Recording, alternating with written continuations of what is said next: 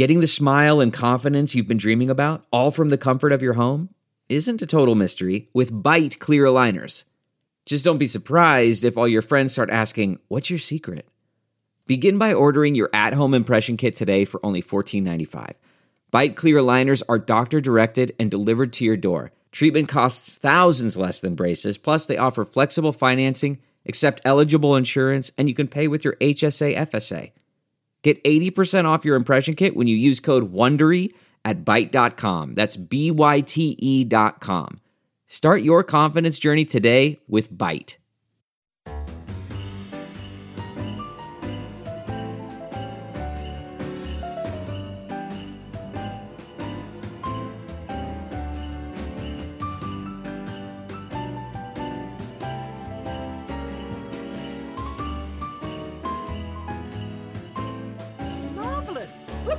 That's because I didn't do it, Lise. Okay. Thanks, David. You've just let me down massively on this, the shortest day of the year. I know, very exciting. It is very exciting because potentially later today we will see a conjunction of Jupiter and Saturn. Yeah, 4:30 this afternoon. Is that right? First time in 800 years. Won't happen again for another 50 years at least. And it will be a bright, bright light in the evening sky, which is something we really need, seeing as I'm now locked down in Tier 4 in the UK. I need a bright light in my life.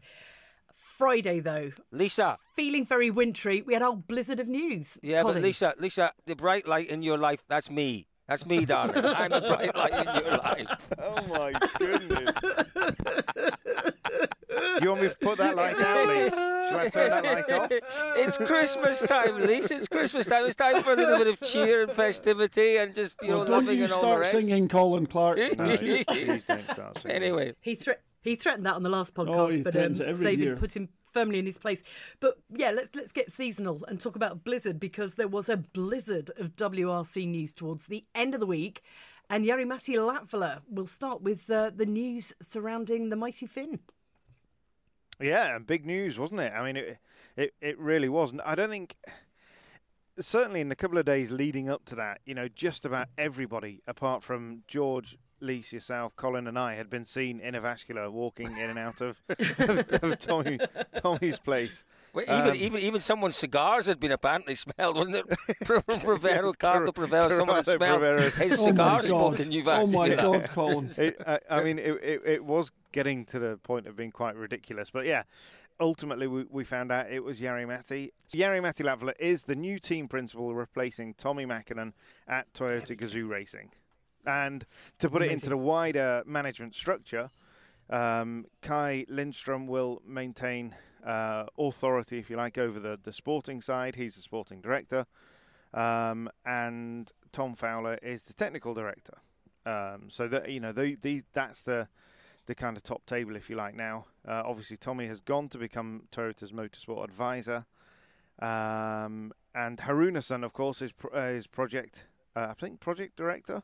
That's his title. So Japanese influence in there as well, obviously. So yeah, it's those, between those four, they will decide the strategy and the way that Toyota Gazoo Racing continues in the World Rally Championship. It was a massive, massive surprise, David. As you say, lots and lots of names mentioned. We talked to Latvala during the summer, and we put that very question to him. If the opportunity came along, would you be interested? And clearly he did say he would be interested, but even he said it's probably too early. It's probably too early. How do you go from a driver straight into the position as team boss? I mean, it has happened in the past. Malcolm's done it. Yeah, absolutely. Malcolm did it, and probably at a fairly similar age. And Malcolm didn't want to go into his 40s, did he? As a driver, I can't remember exactly, but I think what we need to do here is we need to keep this in context that Jari-Matti Latvala has, as I was saying there, he has no management experience.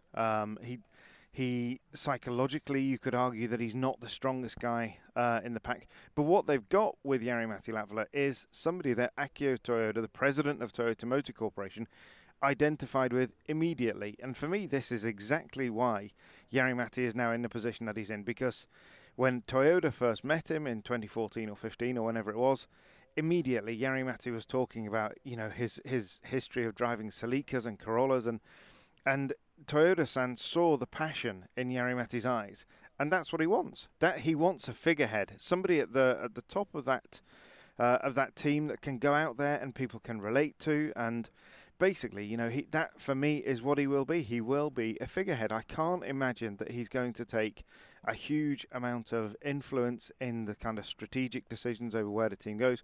He will, of course, have some development time in the car, but they've still got Juho Hänninen, who is, clearly a superb test driver. The Yaris WRC is testament to that. And what Jari-Matti can bring, as I said in my piece last week, he's been competing in the WRC for so long, for 17 years or something. He has got incredible depth of knowledge and data in his mind. And unlike you and I, Colin, and I couldn't say George and Lise, he can actually retrieve that. He can remember stuff, which is something that we can't do these days. That's so he's quite unusual for a driver to have that level of retention and detail at his fingertips. Normally, the drivers will refer a little bit to their co-drivers, a little bit at least. But Jari's tremendous. I was hoping I would see him driving again, but I'm totally delighted for him. And let's be honest, the heritage of drivers running rally teams, drivers and co-drivers running rally teams, Jean Todt, Uwe Anderson, Andrew Cowan, of course Malcolm Wilson. I suppose if you go back to other lesser teams, which we'll not even bother doing that. Those are three or four of the big ones there, and that's enough. Jari-Matti is going to do a great job. He'll make a great contribution. You're part of a team. Any shortfalls he's got in management skills are more than made up for by the rest of the team and the structure of the team. And remember, Gazoo Racing now effectively has encompassed Cologne, the old Toyota Team Europe headquarters, and the Formula One team, albeit denuded somewhat. They've got their little base in Estonia. They've got the big new base. It's no longer, you can't really call it Tommy's place. It's not the farm up at Pupula. It's now some massive facility just to the south of Jyväskylä. So, it's a great depth of experience and great people there. So Jari-Matti will be the catalyst, and he'll be the driving force. You need somebody in there that is questioning when someone says, well, we'll do this. You need somebody in there that says, hang on, is that enough? Why don't we do this extra thing? We did this in the past. Why don't we do that? Someone to just say, oh, well, okay, yeah, we'll go that extra little bit. You need somebody to push these teams all the time. You need someone to say, let's just do that extra little bit of test. We've got a car sitting there. Let's go and do it. That's what makes a difference between first and second. Simple as that. Can I ask a question, though? Is Jari-Matti too nice? Because sometimes you need a management setup. You can have really fantastic, lovely, personable people in charge, so long as they've got a Rottweiler to be the enforcer. He can be the Rottweiler without being the Rottweiler, because he'll come up with the suggestions and the ideas. And he doesn't need to force the issue. He's got people around him that will force the issue. He's dropping in an idea. People need to listen. He's the team principal. I think we need to do another test. So people need to go and find the other test, not just say, well, Jari, it's a little bit difficult. We don't want to do it. The guys are on holiday this week. No, we need to go and test. This is a rally team. Holidays, unfortunately, are second. George, here's the thing. Tell me. What is interesting is that the Latvala appointment is similar to the Mäkinen appointment. It's built on that personal relationship that David talked about with Akio Toyoda. And Akio Toyoda is, without any question, one of the most astute, successful businessmen anywhere in the world. The guy has rarely made a corporate mistake in his life. He didn't make a mistake with Tommy, although a lot of people questioned it. And he probably hasn't made a mistake with Latvala. But they are two polar opposite types of people. You talk about the need for a Rottweiler.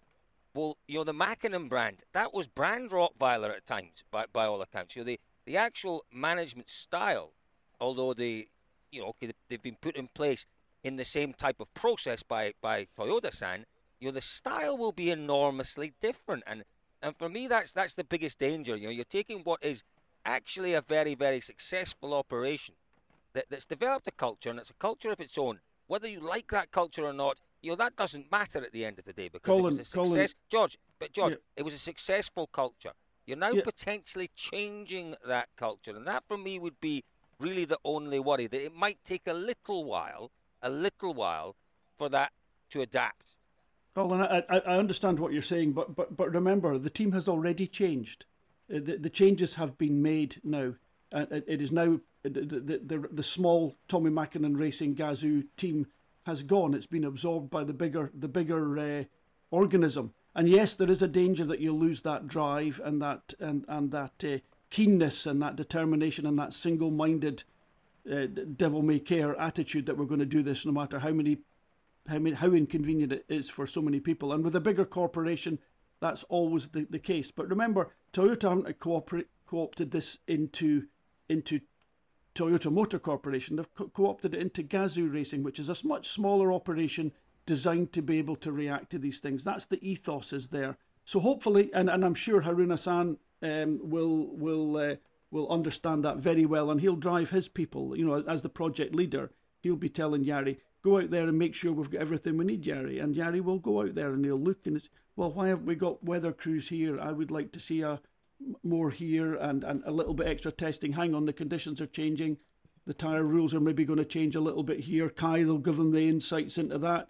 Yeah, I think they're well equipped to do it. Of course, it's a time of change, but as long as you realise you've changed, you still need to drive in there. I don't think you need the Rottweiler character. What you can do it with is cold, determined knowledge, intelligence, and application. The determined application is the sort of Rottweiler aspect, and you do need that. I know that when I think back to my time as a team manager, all the really great wins we had was when I was behaving, as you might say, like a Rottweiler. I think I was just being determined when I was pushing everyone around me. And yes, it does work, And I mean, you do need that. Jari wants to win. I'm sure that you'll see quite a determined Jari in there, and I'm convinced he'll do a great job. But equally, how much of a Rottweiler do we need when we've got people, like Sebastian Ogier and Elvin Evans, two very sort of senior drivers in there. And Kalle Rovanperä and Takamoto Katsuta will find themselves pulled along by certainly for another year. I'm not sure, David, that's where you need to look. Let's drop this Rottweiler analogy because no one wants to be a Rottweiler. But where we're looking at perhaps being a little harder, a little tougher, perhaps that's not where the focus of that toughness is. How did you describe it, George? What was the phrase you used? You said it was your focused determination, didn't you? The focus and the professionalism, people around you that need to know that know what they're doing, that can envisage and see all the variables. Monty's the biggest event left for that these days. But it's maybe not the drivers we're talking about here. Maybe it is the development processes, the engineering side of things. Maybe that is where that slightly tougher Latvala might need to come. I don't have many concerns about Jari-Matti. I think it's really, really interesting, and I honestly think there are probably more positives in the appointment of Latvala than you could potentially argue. I think he will, Josh. I think he will. I think what it brings to the team is relevance as well. It brings relevant experience. Sorry, not relevance. Relevant experience. Mäkinen and Lindstrom, fantastically successful pairing nearly 2 decades ago. Latvala has that current experience to deal with these drivers. He's just got out of the cars, hasn't he? Just got out of the car. He knows the cars. Absolutely. But David, I'm going to put a question to you, David. Do you mind? No. Did you have a really good point? Because I'm going to put a question to you. What concerns me, my only concern, really is my only concern, and George, you touched on it earlier, I think David, you touched on it as well. Management by committee rarely works in WRC. Last time we saw it falling apart really was Subaru, where there was no one in charge, no particular person in charge. Well, it might have been Lapworth, it might have been Richards, it might have been Solberg a lot of the time, and it destroyed that team. They pulled themselves apart. I'm not convinced, David, that management by committee is a great way forward.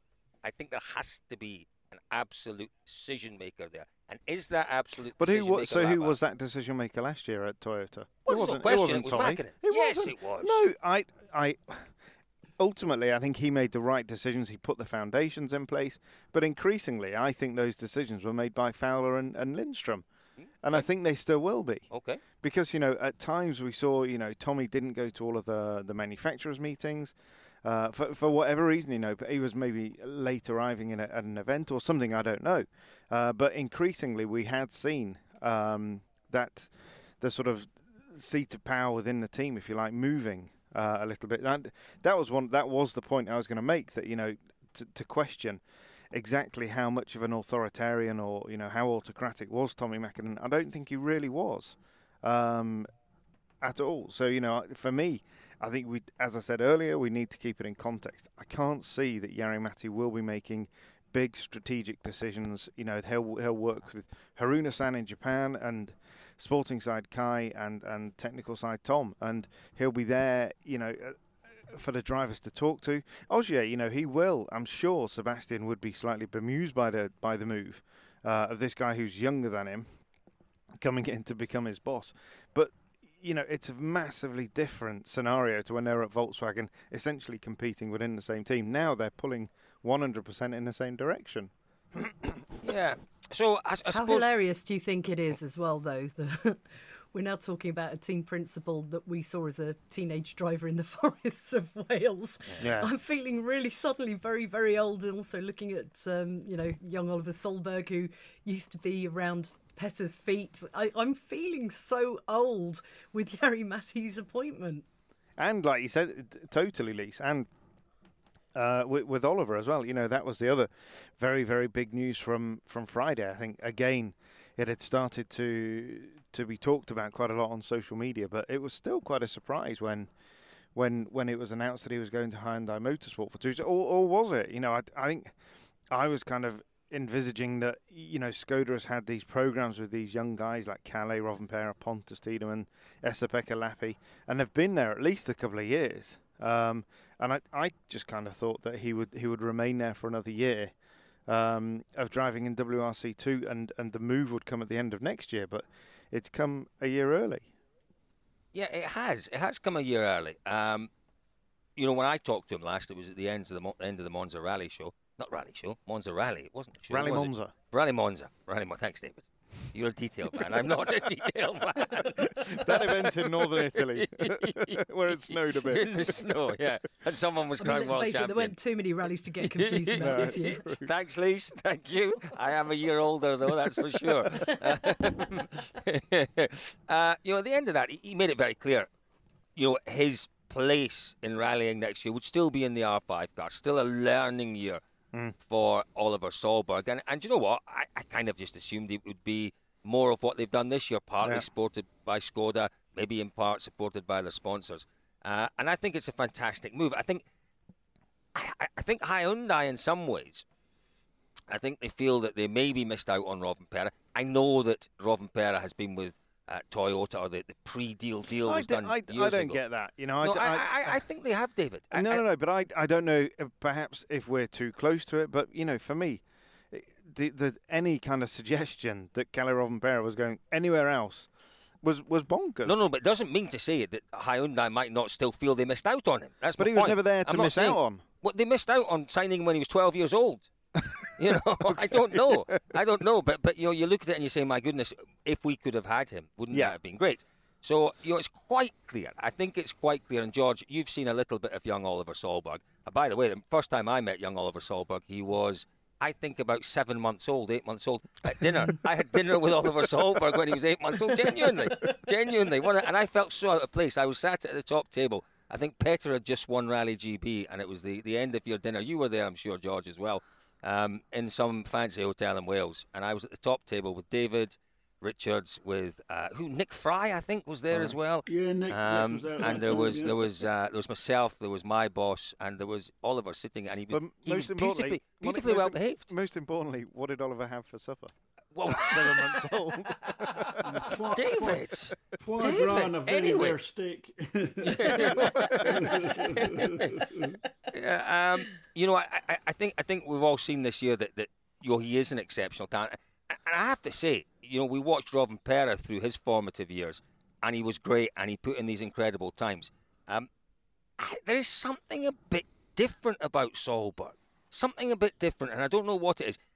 I absolutely hesitate to say he's a more intelligent driver, because that really is demeaning to Kalle. But he seems more analytical, David. He seems to be able to compute things. I'm not sure. I really don't think you can make a judgment like that. The only place you can make... There's a difference. What is the difference? The only way you can make a judgment right now is that one of them talks expansively. Right, maybe that's what it is. And you couldn't say that Calle's less analytical, for me, because we don't know, because he's never gone through any analysis in the way that Oliver has. That's true. You know, you talk to Oliver about his tyre choices in Monza and what he did in Monza, and he looks so deeply. And there's a huge amount of his father and Pernilla, his mother, in there, and the whole family history in there. Looks like his mum. Yeah. But it's that ability to then communicate what his thoughts are and everything. Kelly's got no real interest in doing that, and we can't condemn him for that at all. No, we can't. And I'm not condemning. I'm just saying there is a difference, and you have because you're that sort of person. I think you look at that side of things better than I do. I just see the superficial. but you've hit the nail on the head there. I think he is, and maybe that is the only difference. Are we looking at a difference in terms of their performance, where they're at in their careers, or is it very similar? I spoke to Andrea Adamo about this, about the young drivers that they've got for next year, and he put it absolutely brilliantly, as he always does. And he said he sees two drivers in Oliver Solberg and Jari Huttunen. He sees Oliver, and this is always, as is everything historically with Andrea, it's in Lancia terms. He sees Oliver as Didier Auriol, and Huttunen as Juha Kankkunen. And George, you'll know better than any of us, but Didier always had time for the media, always had a smile on his face. Both unbelievably quick and brilliant drivers, and I think it's more of a comment on perhaps their character and their persona rather than their ability behind the wheel. But that's the way they are coming from, and there's definitely an element with Kalle that he's a Finn. And he's an old spec Finn. He's not a Mikko Hirvonen or a Jari-Matti Latvala. He is a kind of Kankkunen or that kind of guy that just keeps himself to himself, stays quiet, and just gets in the car and drives. Yeah, I can sort of agree with you there. I've not really worked enough with Kalle to be able to comment 100% on it. But yeah, on the face of it, 100%. It's always interesting when these young guys come up because we've had a number come up over the last 2 or 3 years and the latest greatest thing, and then 2 years later they've not got a drive anymore, and that's Esa-Pekka away without a drive, and she was the great shining hope for Finland, and now without a drive, which just upsets me massively. But yeah, I mean. Just going back to your initial analogy, you made me reminisce for a second or two about Didier and Juha. Fantastic. I'll put the kettle on, George. I'll put the kettle on. You can. I'm not gonna start. But I did get a lovely warm glow through me when you said that. I thought, crikey, we had some fun with those guys. We really did. It was pretty amazing. Absolutely. But we talked. Colin, you and I have talked about this. We've all talked about this a lot. Where was Oliver's greatest drive this year? And for me, Monza was superb. But Petter, his father, thinks that Rome, where he drove on pure tarmac for the first time and finished third, and did, this is the point that, we're not having these great spikes of a massive result and then a huge crash and very good. And you look back to last year, when he was in America, and we can't, America is America in terms of the American Rally Association. It's not a super competitive championship. Obviously, it is the birthplace and the home of rallying, obviously, isn't it, Colin? Yes, centered on the which coast? In Seattle. Is that the East Coast or the West place to go. West Coast. Never eat shredded wheat. West Coast. Yeah, West Coast. Dear. Run that one by me again. Never eat shredded wheat. Never. I'd just like to point out this is David trying to work out which way is west. And Or which you way could is also east. have naughty elephant squirt water. You heard that one? Oh my lord! So anyway, when Senior staff writer, Dervish.com. when he was in America last year, driving, it's not an easy car to get in and drive. He talked to David Higgins about these WRX, these open class cars. They're knocking on the door of 400 horsepower with some proper aero, and he was in there, and I think he was second on his first ever rally. He won the Dirtfish Olympus rally, his second event in one of those cars, and then he won 2 or 3 times again. And to get into a car like that and drive at that speed was sensational. Also, the other big thing that Oliver did for me, and it's a nothing, we all love it, but it's a nothing event in terms of competition. Goodwood Festival of Speed, when we saw him in that 600 horsepower, regardless of the arena or the road or whatever, just to take those corners at that speed with the car at those angles and think nothing of it. But here's the thing, that event, was attended by the great and the good of world motorsport and was watched by the great and the good. And the person they were all talking about at the end of that weekend was Oliver Solberg. Who was the great and the good, Colin? I'm quite interested. George, I don't know. They come from some sport called F1, I think. I'm not entirely sure, but apparently, right. Yeah, apparently. But here's the thing, David. You talked about this steady rise.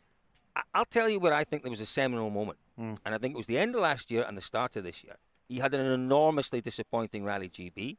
He then had quite a disappointing Monte Carlo, and he slightly, I think he was just slightly wounded by those two events. And then Sweden didn't go to. I mean, he had a puncture late on. He was knocking on the door again at the front, but it wasn't. There was that period where it could have gone one of two ways. He could have it could have collapsed, and it was another mistake happening. In Mexico. Remember, or was it a puncture? I can't remember. Mexico was full of problems for them. They had all sorts of issues. But, it could have gone one of two ways, and it has happened. Drivers have just disappeared after those sorts of disappointments. But he regrouped. He used the time with the layoff that we had. He regrouped, clearly spent a lot of time talking with his dad and doing whatever youngsters do. Running the Solberg World Cup online? Absolutely. They did all of those things. Should we talk about gaming? Do you want to talk about... Go away. What is gaming? Gaming is what? Playing soccer? What is really gaming? Showing your age now. Thanks, Lisa. But he regrouped, he came back, and as you say, the Rally di Roma was the first big event back. Who am I to argue with Peter Solberg? But I would say, from my point of view, from a very much an outsider's point of view, his best event without any question was Monza. Without any question. That decision on the Saturday night not to chase Mickelson when he was only 14 seconds behind him. The speed that he'd shown through Saturday to make all the time back on Andreas. But then to have the presence of mind to say no. I'm sitting in 7th overall. I'm not going to risk it. But for me, the Saturday was the big day. The Saturday was the day where experience came to play, and he doesn't have that experience. But he adapted. He learned. He coped with those conditions. He said there were a couple of stage times there which were just phenomenal. Yes, Rally di Roma was good. The depth of competition wasn't in Rome. There really wasn't the depth of competition. There was massive depth of competition in Monza. It was the largest R5 field I think we've ever seen in the championship, and it was quality drivers. There was you've got to remember, every time we go to Italy, you're coming up against a massive number of very, very, very competitive locals, who know the roads like the back of their hands, and he absolutely blew them all away. I think Oliver Solberg is a great, great signing. Here is my question, and George, you will maybe have a little bit more insight into this. My question is, Petter has been so absolutely central and instrumental in the development of Oliver's career so far. How is Petter going to work effectively within the Hyundai setup underneath Adamo? You've got two massive, massive characters there. Can we see the potential for conflict and for trouble in that relationship? Will Petter have to take a slight sideways or backward step at all in all of this? What do you think, George? Well, I mean, Adamo's a good, tough employer, and the drivers are his employees. How many places do you go to work? You take your dad along to tell the new employer how your son will do his job.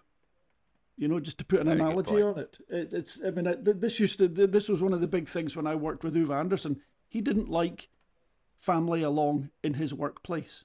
He didn't bring them himself, and we had a blanket ban on any of the team members, at least, bringing wives and girlfriends, and wives and girlfriends from the drivers were better than tolerated, of course, but they weren't. They didn't have a front seat window within the team. Of course, the rallying at that time was more mobile. We were only just starting to come to the central services. But there was no massive facilities to be able to accommodate people like that. So people could come along, but they would go out and watch on the stages. They would come in and have a coffee.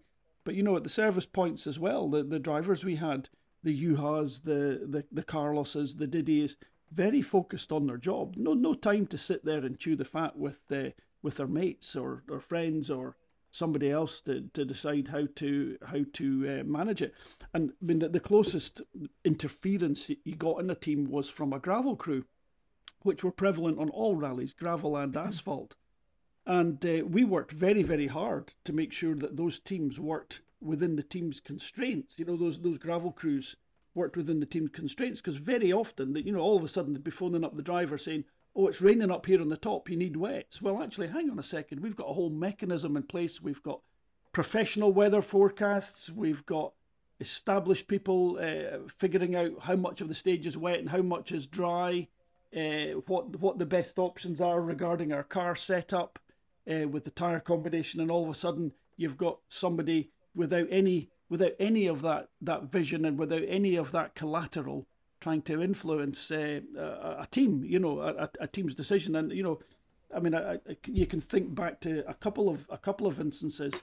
When Colin McRae drove the Citroen in Turkey, that year he drove in Turkey, and he made a tyre decision on the last day based on his gravel crew input rather than Citroen's input. Now Citroen had, by that time, were having incredible results with Sebastian Loeb. Was it one of the events that Sebastian Loeb missed because of an injury?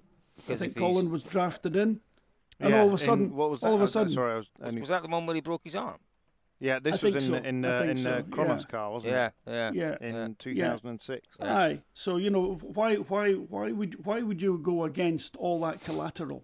But they did, and that's the risk with bringing in a manager that decides what your driver's going to do. And from the manager's point of view, in this case, it's Petter. He's in charge of making sure his son's. Oliver's career goes the correct way, and he doesn't do anything silly, and he gets the best for his son. By the same token, the team is paying for him to give performances, and those things can quite often be at odds. But Petter knows these things. He's experienced them. And I'm sure he's got the personality these days to absorb that and understand it. And absolutely. Just to counter one of those points there, George, that. You're absolutely right, and that's brilliant, fabulous insight. That none of us would ever have considered on the gravel crew side. But it just made me remember one time where you were dead wrong. And when was it when Ogier went out on Monty, and he either took a brilliant tyre choice in the right direction or the wrong direction, and it was I think he'd gone against his father or he'd gone with his father, who was out in the stages somewhere and had phoned him.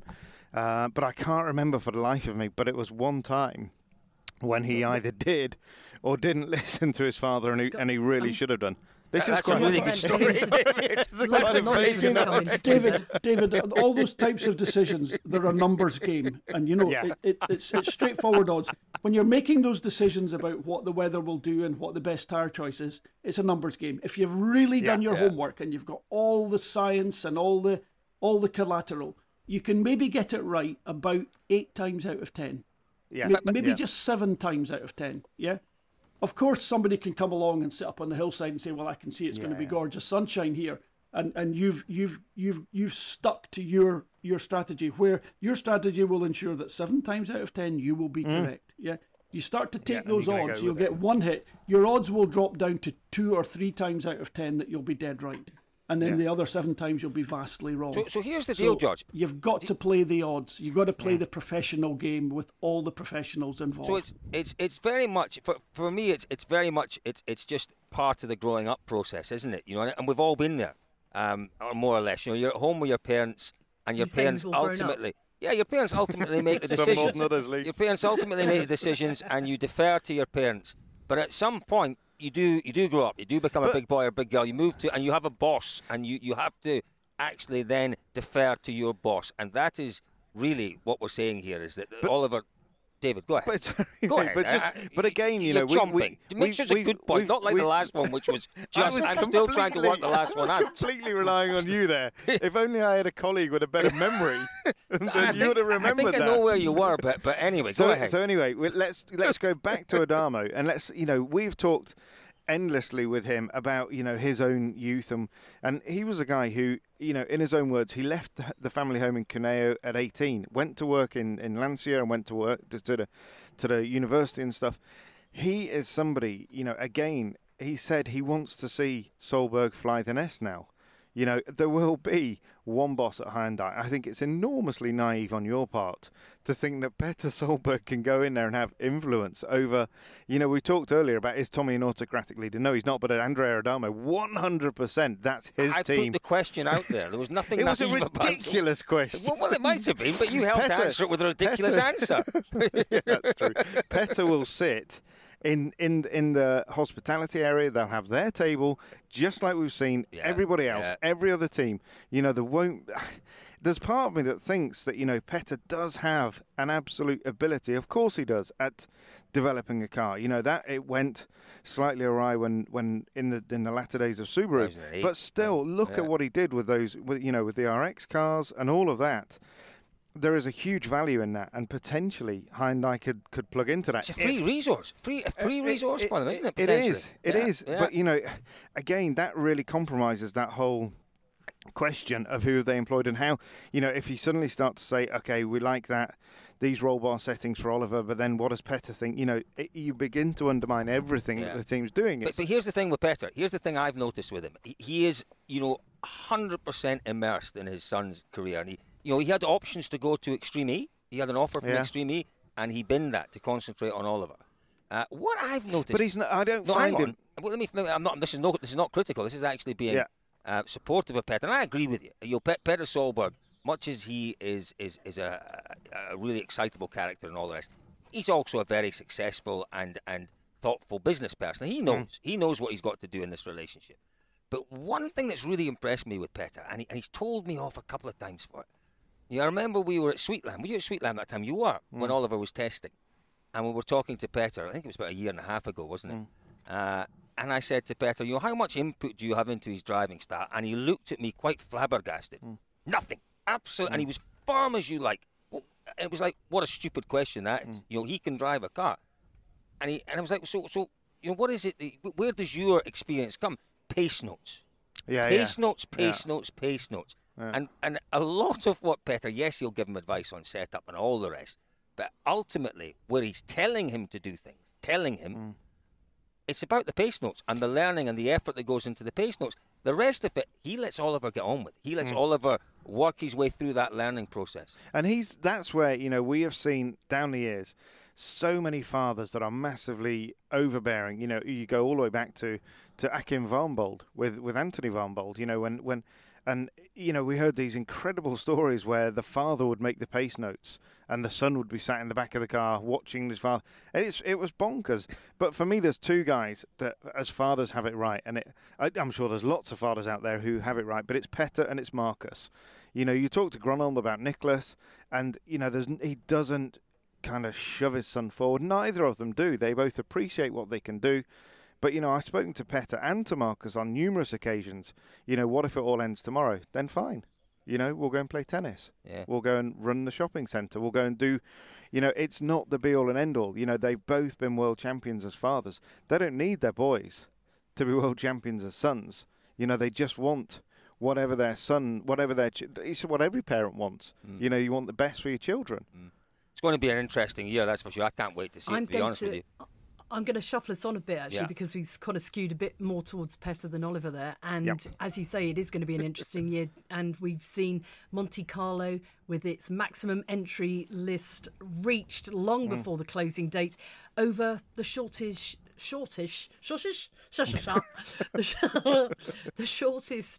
course for a long, long time. Ever looks like Monty to me. In its modern form, it still looks like a good Monty to me, guys. In fairness, it's only talk us through it. It's only 15 miles shorter than last year, and it's simply because of the restrictions with coronavirus. You know, there is this. So we're talking about the curfew. Exactly. That's what's affected it. Yeah. They can't be out late into the night, so that's why we've seen the itinerary for Thursday come forward by 3 hours. Traditionally, we'd go. You know, we'd always go down to Casino Square. I mean, Monty was quite a drawn-out event. We'd have shakedown on a Wednesday. Thursday morning, not the entire service park, but the media and the drivers and some of the teams would decamp down, you know, the 3 or 4 hour drive down to Monaco for the ceremonial start. From there, you'd make your way back up through 2 stages into Gap. and arriving in Gap at midnight or something. That can't happen this year. So they'd already decided not to do the Casino Square start because logistically it is a nightmare. But we were going to start out of Gap late Thursday afternoon and go into the evening. That's all brought forward 3 hours. The run we have got exactly the same day on Friday as we'd expected. Saturday is shortened by one stage so that we can get down into Monaco earlier. And then Sunday was hugely impacted, not by coronavirus, but by Storm Alex, which demolished some of the bridges in the southern part of the Alpes Maritimes. So they'd already decided they couldn't use Turini and these kind of the places around Sospel. So they've moved further north in the region and found, but we've got to keep this in context. George is dead right there that, it's Monty. Anytime that you bring in Peugeot Théniers, these incredible stages, we all make a big deal, and I'm as guilty as anybody, more guilty than most, making a big deal out of Turini. It is a fantastic element of Monte Carlo, but it's not the only one. And, there I say something controversial? Yeah. I think Turini, it's kind of lost it a wee bit. It's lost well, it. I think it's almost been overused. We haven't had a classic Turini, have we, for a while? That's true. Unfortunately, was it cancelled? Remember the year they couldn't actually get up to the start? Was that 4 or 5 years ago? I was up there last year on Turini, and it there was still a bit of atmosphere, but it wasn't that magical atmosphere. But it's never going, for me, and George, you'd know far better than me, but for me, it's never going to be that classic atmosphere. I have never been up there at midnight, but I've heard the stories of when, you are there at midnight. I have been up there, yeah. I have been up there. It's amazing. And that's the magic. That takes me back a few years to the IRC and standing at the final stop line at 1 a.m, and that was magic. That was, remember the year that I think Miko won it, didn't he? Was it Miko or was it Ogier? Wasn't Ogier and Brian Bouffier as well won it 1 year?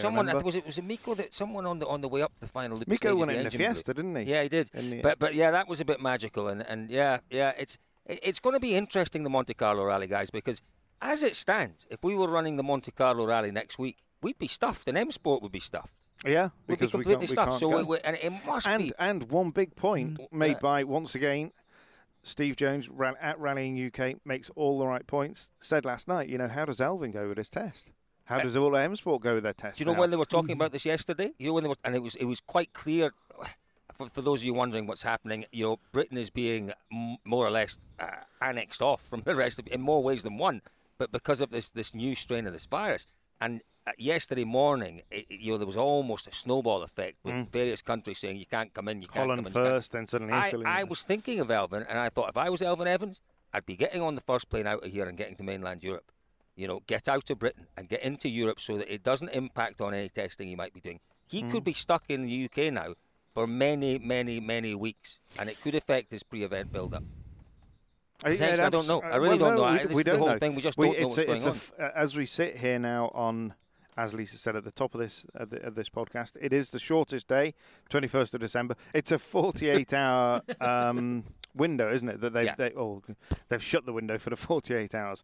So I don't know. I mean, I would hope, you'd imagine that we're not completely isolated here. There is apparently strains of this other Technically mutation. We are, yeah, right. But the mutation. Brexited. Flu strains always mutate, guys. There's nothing news about any of this. We know that, George. We know that. But what's really. The reaction? The reaction is what we're talking about here. So it's and the point is that I feel, and we've said this many times on the podcast, I feel for event organisers. I feel a little bit for the FIA, for the promoter. It's so difficult, and they're absolutely doing their best. And all we have to do is keep our fingers crossed. David, you might help me on this one. I've had it on good authority from someone who is very well connected with Monaco that it's either the dates we have or it is no Monte Carlo. Yeah, exactly. There's talk about perhaps Monte Carlo taking the dates of Rally Sweden. That is not an option. Not an option. It's either that weekend. It can't because obviously there's a huge infrastructure with that event. Yeah. All of the gendarmes and all of that needs to be put in place. The road closures, and you can't just lift these things up. Certainly not. And not when you're dealing with a principality like Monaco, which it's not your average country, is it? Things have to be planned and no, it can't be moved. Not in the way that Sweden, obviously, we've seen that Sweden's been cancelled, and there's now a great deal of debate about Arctic Rally and does the Arctic Rally move? Will the Arctic Rally run? Are they going to run a second Arctic Rally? I suspect that's slightly easier because you're still running on public roads, but in a very remote part of the world. No, apparently not. The Arctic Rally, an awful lot of the Arctic Rally stages are on military roads, apparently. Really? Yes, they are. You didn't know that, did you? I didn't know that. Do I surprise you at times? No. Listen. I have picked up that absolute gem of information from the oracle of everything to be trusted, Twitter. So let's not. If I am wrong there, I do apologise. But my understanding was that tweet from POTUS? Was it? Yeah, my understanding is that quite a lot of Arctic Rally route is on military roads. Okay. So, I'm disappointed. I thought you were going to comment on POTUS there. Sorry. No, sorry, Georgie. but interesting times. And listen, I have to say, can I say one more thing? A massive hats off to David and the editorial team at Dirtfish. It was just incredible, David Evans, how you stayed on top of it. You broke a lot of that news. It was one of your finest days, I thought, mate. It really was. I could see the smoke coming off your pencil from Staffordshire. But it was a great day. You know, these days occasionally... It was our WhatsApp group as well that Colin went, do you think we can get the podcast in today? And as a firm, no. Sorry about that. Yeah. I may have been slightly grumpy, but there was... just every now and then these days happen. And you can kind of wake up and think, what shall we do today? What shall we write about today? And then it just all happens, and you get a whole load of stuff, and it's great. And it was a very exciting day, wasn't it? You know, Jari-Matti Latvala and Solberg, and news on Monty. These are okay. The news isn't always brilliant, but news is news, and news is personally what I live for. So, any busy news day is a great day for me. Hello? Well, that's kind of, No, sorry, Lisa. What do we say about that? I was just thinking you might pick up and say that's a good point to end things on. Well, I was nodding my head, honestly. So was I. That is a good point. We were all nodding off, actually. To draw a line under 2020. Wow. There's so many good things about 2020, but many more bad things. So if you want to just take it... Do you know how in some events you get to write off an event and it doesn't count towards your final score? Well, I think 2020 can get written off in many ways for some of us. But it has actually given us a chance to see innovation pushed forward in so many ways. And I'm just thinking right back to the beginning of Spin the Rally Pod when we were speaking to people that were dealing with the front line of the COVID situation. For example, the nurse that we spoke to, Colin, in New York, who was talking about working on the front line with that, and how the motorsport industry was, working on ventilators to help people who were trying to recover from this horrendous disease. So it's been an incredible year of strangeness, but also innovation. Yeah, there's been a lot of very positive points. There's a lot of hope. There's been we genuinely, and this sounds corny, but we have seen the best of people. We have, I do remember saying during the COVID, the main COVID, the first wave of COVID, that people just seem so much nicer, so much more respectful, so much more caring than perhaps we'd seen in the past, and I think that's continued on, and I think that's great. And as you say, Lise, David and I were down at ProDrive the other day, and we actually got to see that ventilator that they. I think it may have gone into production for parts of Africa. I can't remember, but it was a great effort from everyone there at ProDrive, and you got a feel for. We had Steve Perez on our program, and he was talking about his personal experience with ventilators, but he was also talking about his business, and a big part of his business is the hospitality industry. And, Steve has helped out many others, nurses, frontline workers, allowing them to stay for free in his hotels while they were closed down. And now he's struggling, but, because his business is closed, he can't open for Christmas. And, you feel for these people. And as I say, we have seen the very, very best in a lot of people around us, Steve being very much one of them. So, I've just got to say something here. Go ahead. The year started quite badly for me. It started with me standing in the French Alps, staring at Colin in his underpants. No, this was unfortunate. And it went downhill from there. This was, I had one of those moments, right? This is a true story, Lise. George. I bought a packet of boxers, white boxers, three in the packet. 2 were the correct size. 1 was the wrong size. 1 was massive. They're like granny pants, absolutely massive. Most normal people would have used them as a duster. Yes, and I'd packed them and I'd put them on that morning, and I thought, well, no one's going to know, are they? They looked horrendous. And unfortunately, he'd forgotten to put his long johns on, so he then decided to take his jeans off and put his long johns on. So my very baggy white boxer shorts made a public appearance, which was recorded. There's a picture doing the rounds somewhere. And we're making a video about the highlights and lowlights of the year. And I'm sure at some point that will feature. Oh, thanks. So David, no, but it has been quite a remarkable year, and a year that actually on a personal level as well.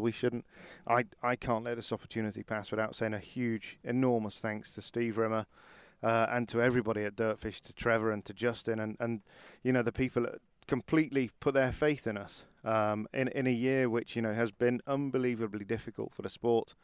I'd like to think that we've made a bit of a difference, and we've told some stories. And it was really, really nice when we went to Estonia, the first WRC round back after lockdown. To the number of people that came up to Colin and to myself and just said, thank you for helping to get us through lockdown, and that meant so much. That's all we could set out to do in these very strange times, and hopefully we achieved it. So it's it's been an incredible year. David, I would add my thanks to Dirtfish for the fabulous unbiased news we've got this year. As a fanboy, this is me speaking as a fanboy, it's a privilege for me to be allowed to make a little bit input with you guys every now and again, and I love that opportunity. But most of all, I'm just I'm hanging on your every word that comes out on the website, so thank you for that. Thank you, George, and again, thank you for the input. It's been amazing.